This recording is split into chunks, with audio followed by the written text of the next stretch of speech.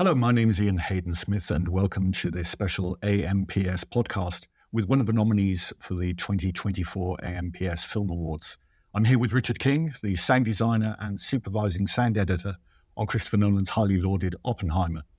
It's the continuation of a collaboration between Richard and Christopher that goes all the way back to 2006's The Prestige, and it has seen Richard win Academy Awards for The Dark Knight, Inception, and Dunkirk, in addition to his earlier Academy Award for bringing the sounds of a 19th century maritime world to life in Master and Commander Far Side of the World.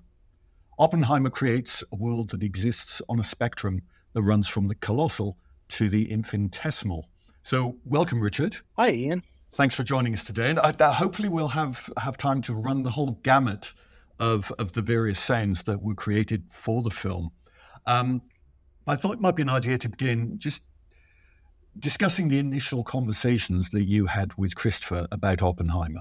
Right. Well, I read the script early on before he went up to shoot, and it was more of a general conversation about the film, a lot of practical stuff, logistical stuff, timing, scheduling, and so on. He really just mentioned a couple of things for me to start thinking about.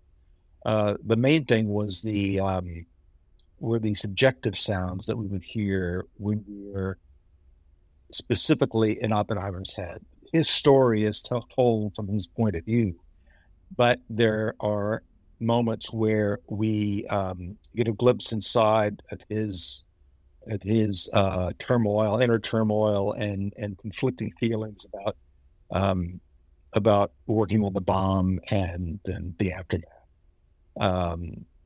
So that happened, and then Chris went off to shoot, and I went down the rabbit hole of reading everything that I could find on Oppenheimer and the Manhattan Project, and there's quite a bit written on it, on those subjects and that period of time. It was a fascinating journey, and I think even though the film is not a documentary by any means, it does use the facts in a dramatic way, and everything in the film is accurate down to the tiniest detail or anecdote. And I marveled at his ability to create such an interesting and compelling story without combining characters, making up characters. You know, he really pulled from all of that data that is available, and the authors of the book American Prometheus researched, but Chris even uncovered things of his own that they hadn't spotted. That they hadn't uncovered. So it was a fascinating process. And then by the time he got back from the shoot in the fall, I really started working in earnest on specifically first the sounds of Oppenheimer's sort of subjective perception of 3 or 4 moments in the film where we're in his head seeing, as he's envisioning the quantum world, quantum particles, the particle wave duality of light, and also his, deep distress at the dropping of the bomb, despite all the years that he had worked on the project, which was going to ultimately culminate in the dropping of a bomb. So he's a fascinating character to learn about, and very contradictory character in a lot of ways. So it was a very enjoyable journey throughout. Let's stay with the subjectivity for a moment, and just in terms of looking at some of the previous films you've worked with Christopher on, and it struck me that anyone who works on a Christopher Nolan film has to come on board ready to embrace the whole world of physics. You've got entropy with Tenet, you've got wormholes with Interstellar. We're even going back to electric currents with The Prestige and the work of Tesla. Yeah. What's fascinating on the very, very, very small beyond microscopic scale with this film, we are literally witnessing physics in many ways at its most primal. Could you talk about the experiments you had of creating the sounds of what these particles were going to sound like for an audience? Yeah, that was really just kind of a process of going with gut feeling, because the concept is, the idea was that we wanted to kind of intimate the tremendous power inherent in these tiny particles and these quantum events. Of the four forces in the universe: gravity, electromagnetism, and the strong nuclear force and the weak nuclear force. The strong nuclear force is by far the strongest of all of them. And Oppenheimer became fascinated, became obsessed with what would happen if we could gain access to that power. So we needed to show sonically. Chris did visually, and we needed to show to present sonically the notion that these events are tremendously powerful. They're full of an enormous amount of energy, and you should almost get the feeling that you're not sure if you're looking at planets interacting or quantum particles interacting.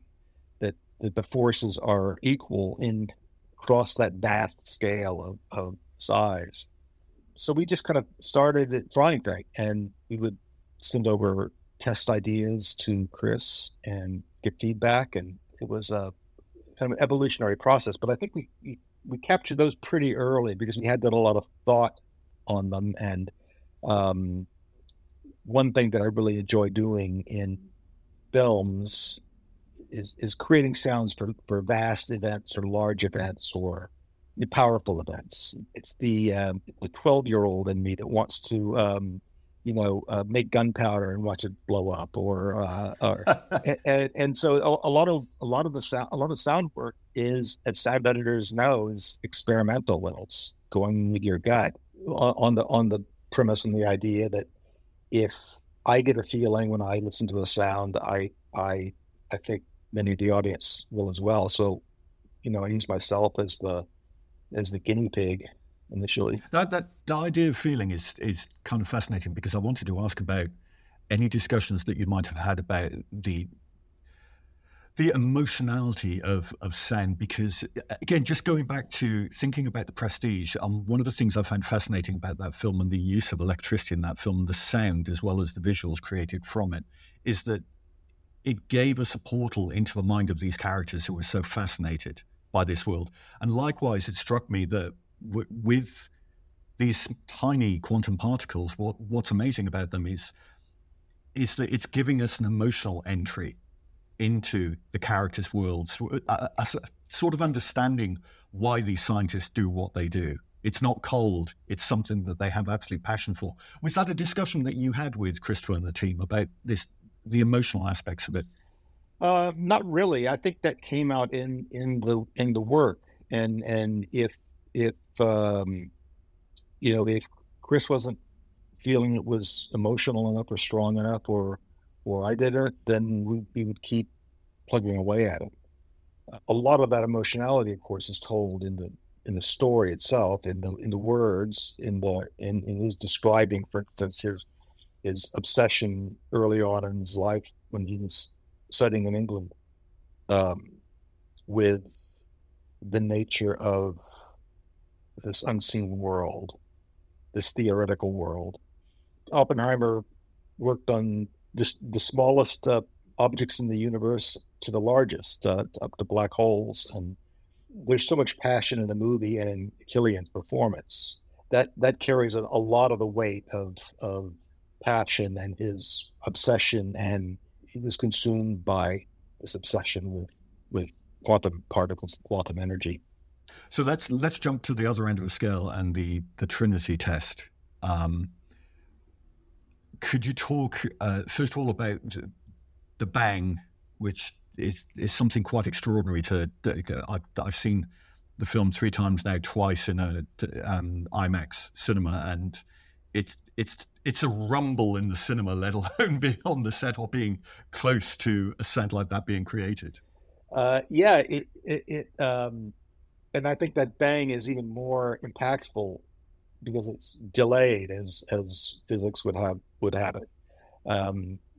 So the audience is expecting the sound when the picture happens or the flash happens, I think they're kind of taken aback, and they have a moment of a bit of Chris has given them a moment of what probably many of the scientists there felt of just kind of awe and shock, and that 30 or 40 seconds before the bang hits allows us to get inside Oppenheimer's head and all of the witnesses and participants' heads. And then, the bang hits, and that's when everyone realizes, we survived. The world didn't blow up, and it worked. So it needed to be something special because it was the biggest man-made explosion up to that time. There'd probably been larger events like volcanoes exploding or meteorites hitting the atmosphere or other natural events that would have created that level of sound. But I was inspired by many eyewitness accounts of the event. Within a day or so of the Trinity test, many of the scientists and military officers who were witnesses were interviewed to get their first reactions before they had really had time to digest the experience. And many mentioned sound in interesting ways, and that was I don't know if it was an inspiration, but it was a prod to use something other than just a chemical explosion that we've all heard a million times, and just play it louder. So we created a lot of sounds that had very, very sharp transients, and with the idea that this shock wave would have, if you had been standing outside, it would have hit you like a wall of cinder blocks coming at you at the speed of sound. So it was a very hard impact, made everything in the bunker shake. And behind it was this great wind sound that Jen Lane came up with a picture of her, kind of all of the air being pushed out by the shock wave. I don't really want to say what we used for the actual bang, but it was a combination of natural elements. They were all recorded elements. And obviously, leading up to this, we have a number of what you might call more conventional, but still very, very large explosions. And Christopher is renowned for being someone who loves his real-time effects.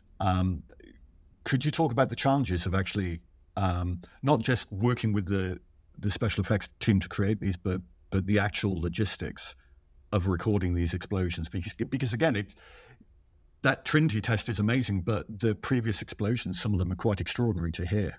Yeah, they didn't sound that great in person.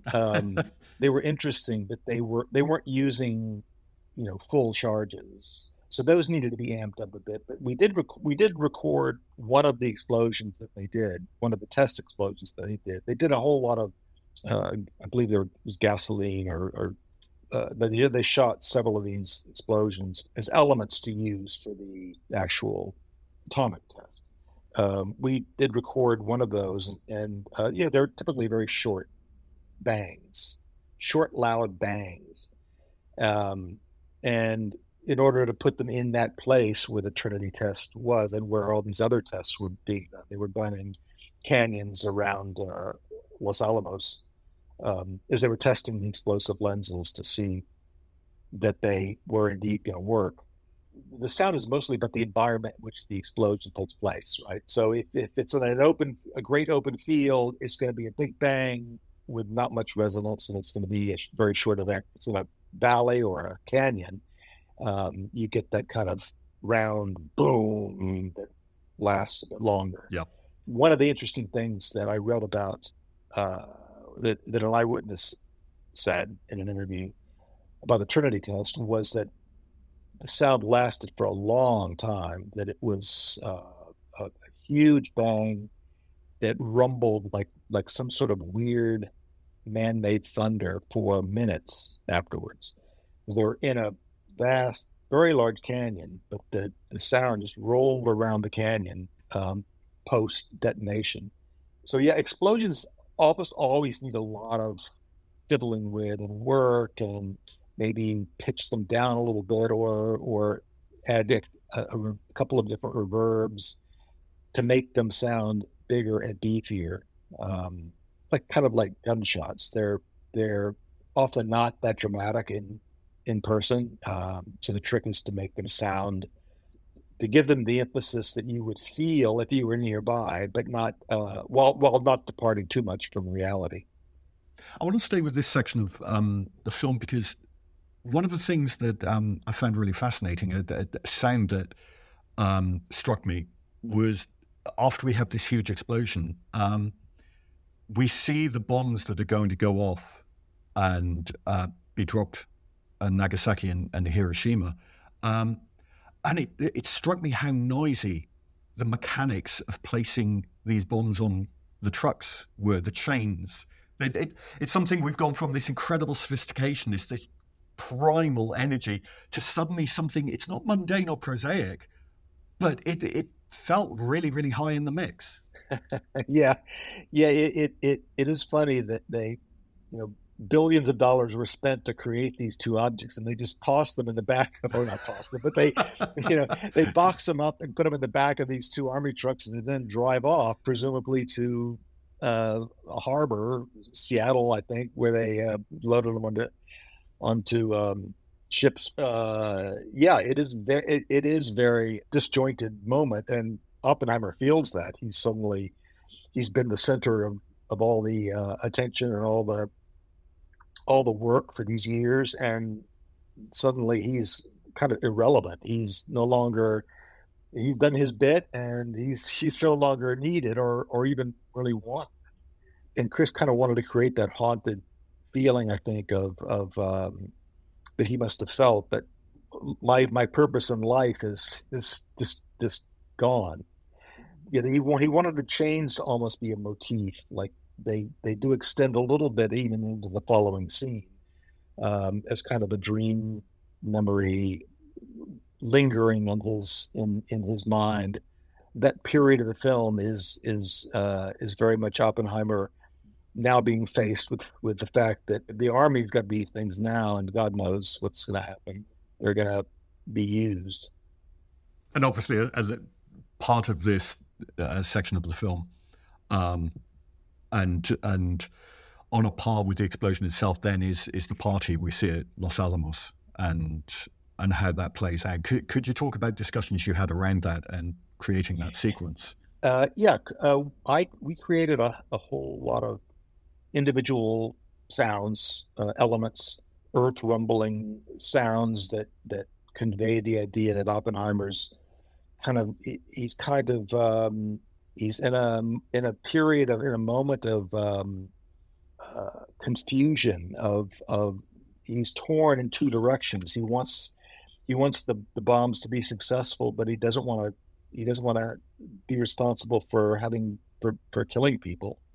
And the party that party in the hall, in Fuller Hall, is just, to me, a kind of a schizophrenic experience. It's celebratory and horrible at the same time. It's like a nightmare. And I think we're seeing that through his eyes, seeing some of the participants laughing and drinking and high-fiving, partying, and the other half being incredibly distraught. So that's probably the most subjective sequence in the film, where we're really in Oppenheimer's head. And that was one of the early scenes that Chris asked me to start thinking about. I was invited to the last day of dailies, which was done here. They'd been doing all the dailies on location, but the last day of dailies was done here in Los Angeles and at the lab. It included shots of Oppenheimer in the gray interrogation room, where the background is shifting in relation to him. The same visual idea occurs in the Fuller Hall scene, where he's static, but the background is his world, his visual world around him is coming unglued a little bit. It's coming unmoored, and he's feeling a bit ungrounded. And so that actually was the first sound that he asked me to start working on, and happily we arrived at that pretty quickly. The visuals are so convey so much, and I got a very strong feeling just seeing the MOS dailies of what Cillian was portraying, which was confusion and disjointedness, and then really we all of us contributed to that scene. That we contributed lots of sounds. Chris and Jen Lane, the editor, assembled them in different ways.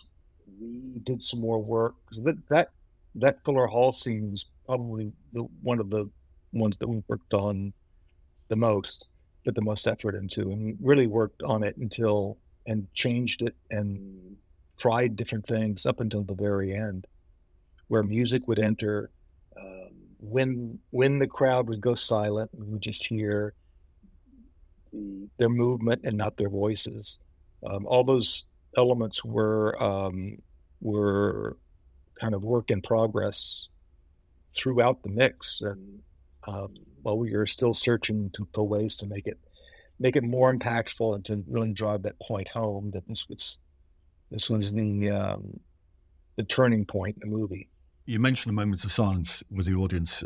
It's interesting. I've read some people talking about silence in this film and treating it as though silence is just one thing, whereas you can get many different noises, but there's so many different kinds of silence. You mentioned with the silence before the blast hits everyone. But we've got in the hall sequence, it's a different kind of silence. And then depending on the locations, it shifts.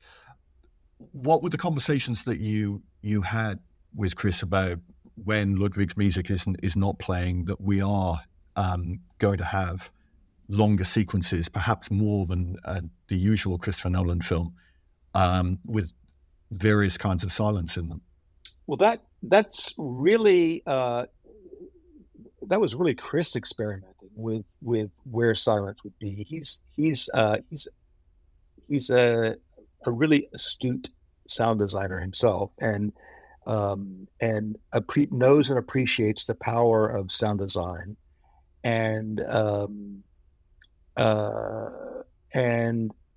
that there are moments where music can kind of let the audience off the hook in a way, that is, present them with a interpretation of what they should or could be feeling at that moment. And to play silence kind of leaves this question mark hanging in the air of what are they going through? What are the characters going through right now?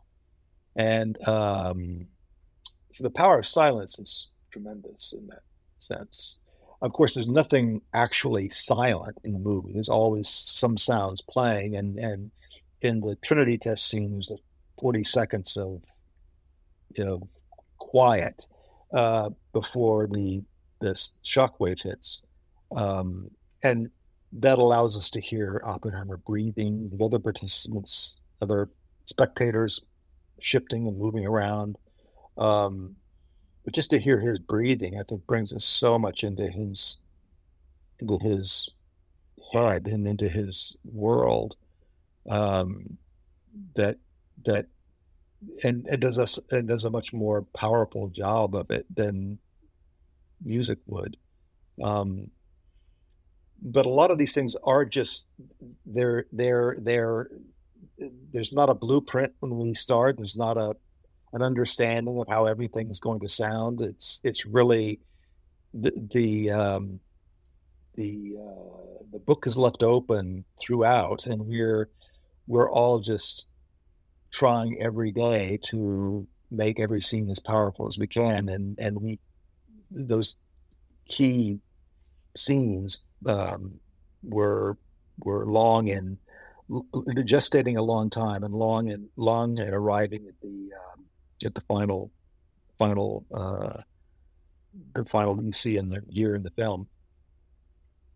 You used the word quiet, and thinking about some of the quieter moments in Los Alamos, and then just contrasting that, looking back to an earlier film you worked on, There Will Be Blood, and how quietness exists in that film. And obviously tonally the films are very, very different.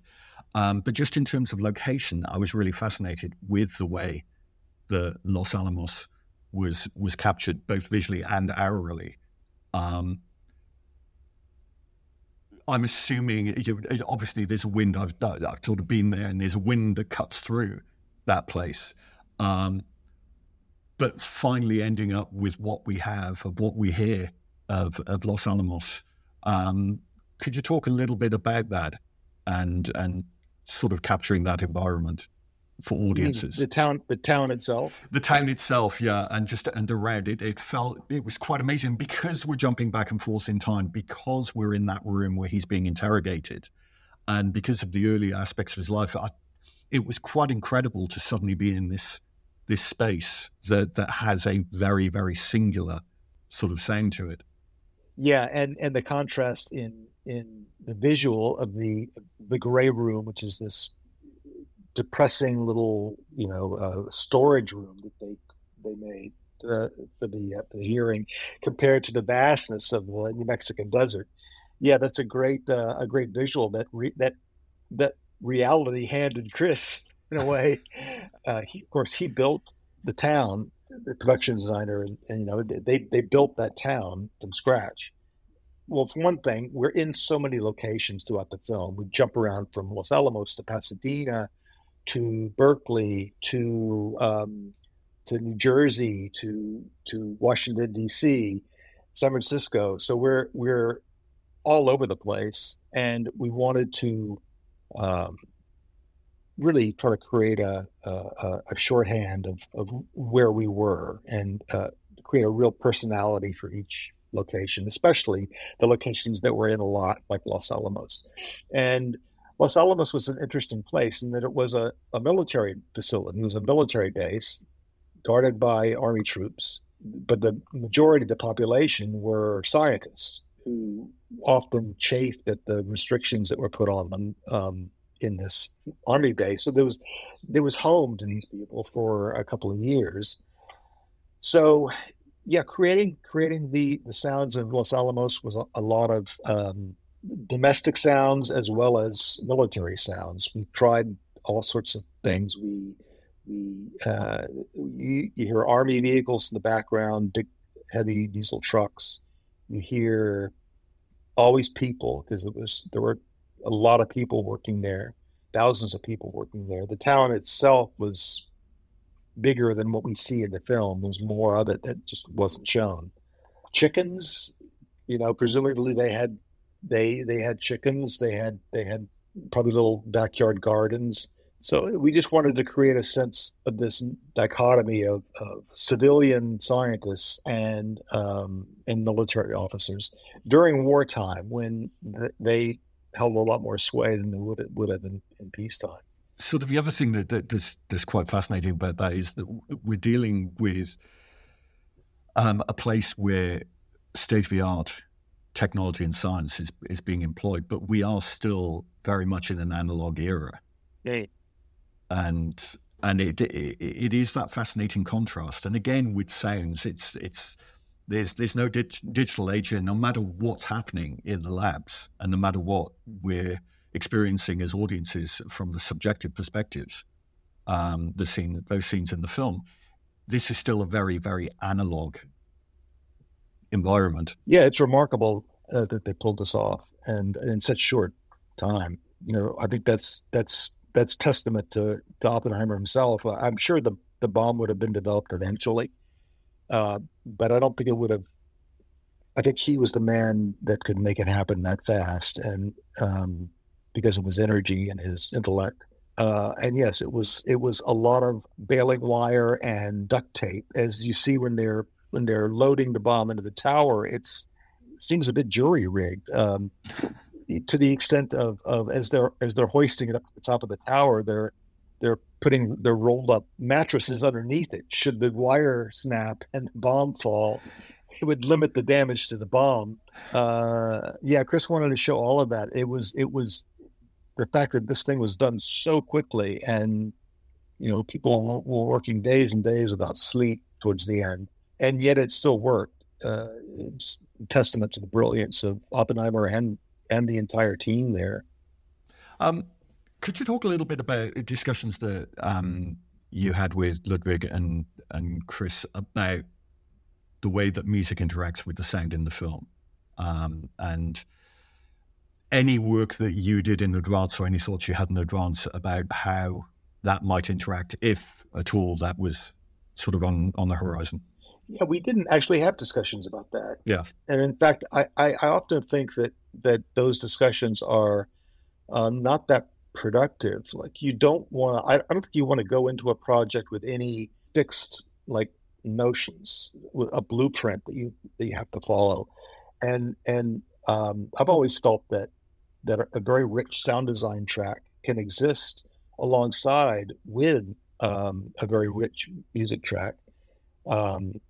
The metaphor I often use is that music is the sounds that the audience hears, but the sound design of the sounds that the characters hear, they're the sounds that are in their world and that invite us into their world and subtly help us to imagine being in the character's world. And to me, that's the real magic of using sound in film, is that we have this tool that most people don't even take notice of really when they're watching a film. The assumption is that all those sounds were recorded on the day they shot the film, and we can use that to our benefit by including a lot of little details that if they were thought about too much, might not or listened to individually might seem out of place or odd, but in the context of the scene, they provide these entry points, or these what we call them, sort of like sense memories of what a place might feel like to be in. And to me, sound provides a lot of information in that. I mean, in my own life, I've noticed how sounds affect me, and try to use that to the benefit of the film whenever I can. I think sound is this filmmaker's secret weapon in a lot of ways. Just finally, Joe, I have this idea that all the people who've worked with Chris on a regular basis over the years, after making a film like this, that you're just waiting for the phone call where he's going to call you up and just say, so we're going to have the big bang. I need to get the sound for the big bang. That's the last thing we need to do. And then my life will be done. I'll be happy. I've done everything. But I was just thinking about the challenge of getting a call from Chris to work on Oppenheimer and what's expected of you.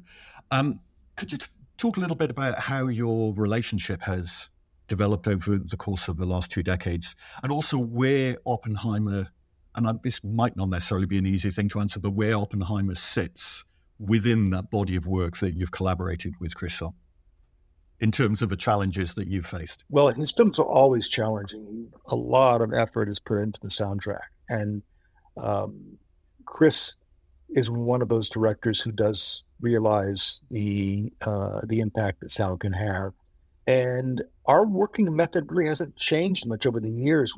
When I started on the Prestige, I think we usually have a brief discussion very early, usually before we start shooting, and but it's not about anything too specific. Generally, I really appreciate the opportunity to express myself through sound, and even though filmmaking is a collaborative medium, very much so, and I love the collaboration and find collaborating with my team and the rest of the filmmakers of the film very satisfying and enriching. You can also look at sound as a form of self-expression and a form of interpreting what you're seeing on screen, right, sonically. And so I'm given that time by Chris to do what I think is right. And then I get feedback from him. I send over mixes of scenes and get feedback. At that point we have something tangible to talk about rather than abstraction of sound, which is an abstract medium, and it's very hard to discuss. But if you have a reference point, if you have a sound that's that you've made or created, or a scene that I've mixed, something to respond to say, yeah, this is great, I like this, or this is good, but what if this happened? Or this is terrible, start over. So it's more of a process like that, more of a back and forth, practically commenting on the work itself. And I find that to be very freeing. It gives me those months to really get inside the film myself. It's very fun, very challenging, and always very satisfying working with Chris. Richard, thank you very much for joining us today, and congratulations on the film. Thank you, Ian. It's a pleasure talking to you. If you have an idea for a future AMPS podcast or just want to tell us what you want to hear more of, please get in touch. You can reach out to us via email at ampspodcast@gmail.com or via Twitter, which is @ampspodcast. We'd love to hear from you, and thanks for listening. Are you looking for more audio-related podcasts? Well, we're a part of the Audio Podcast Alliance, featuring a hand-picked selection of the very best podcasts about sound. Be sure to check out the latest episodes from our friends in the community at audiopodcast.org.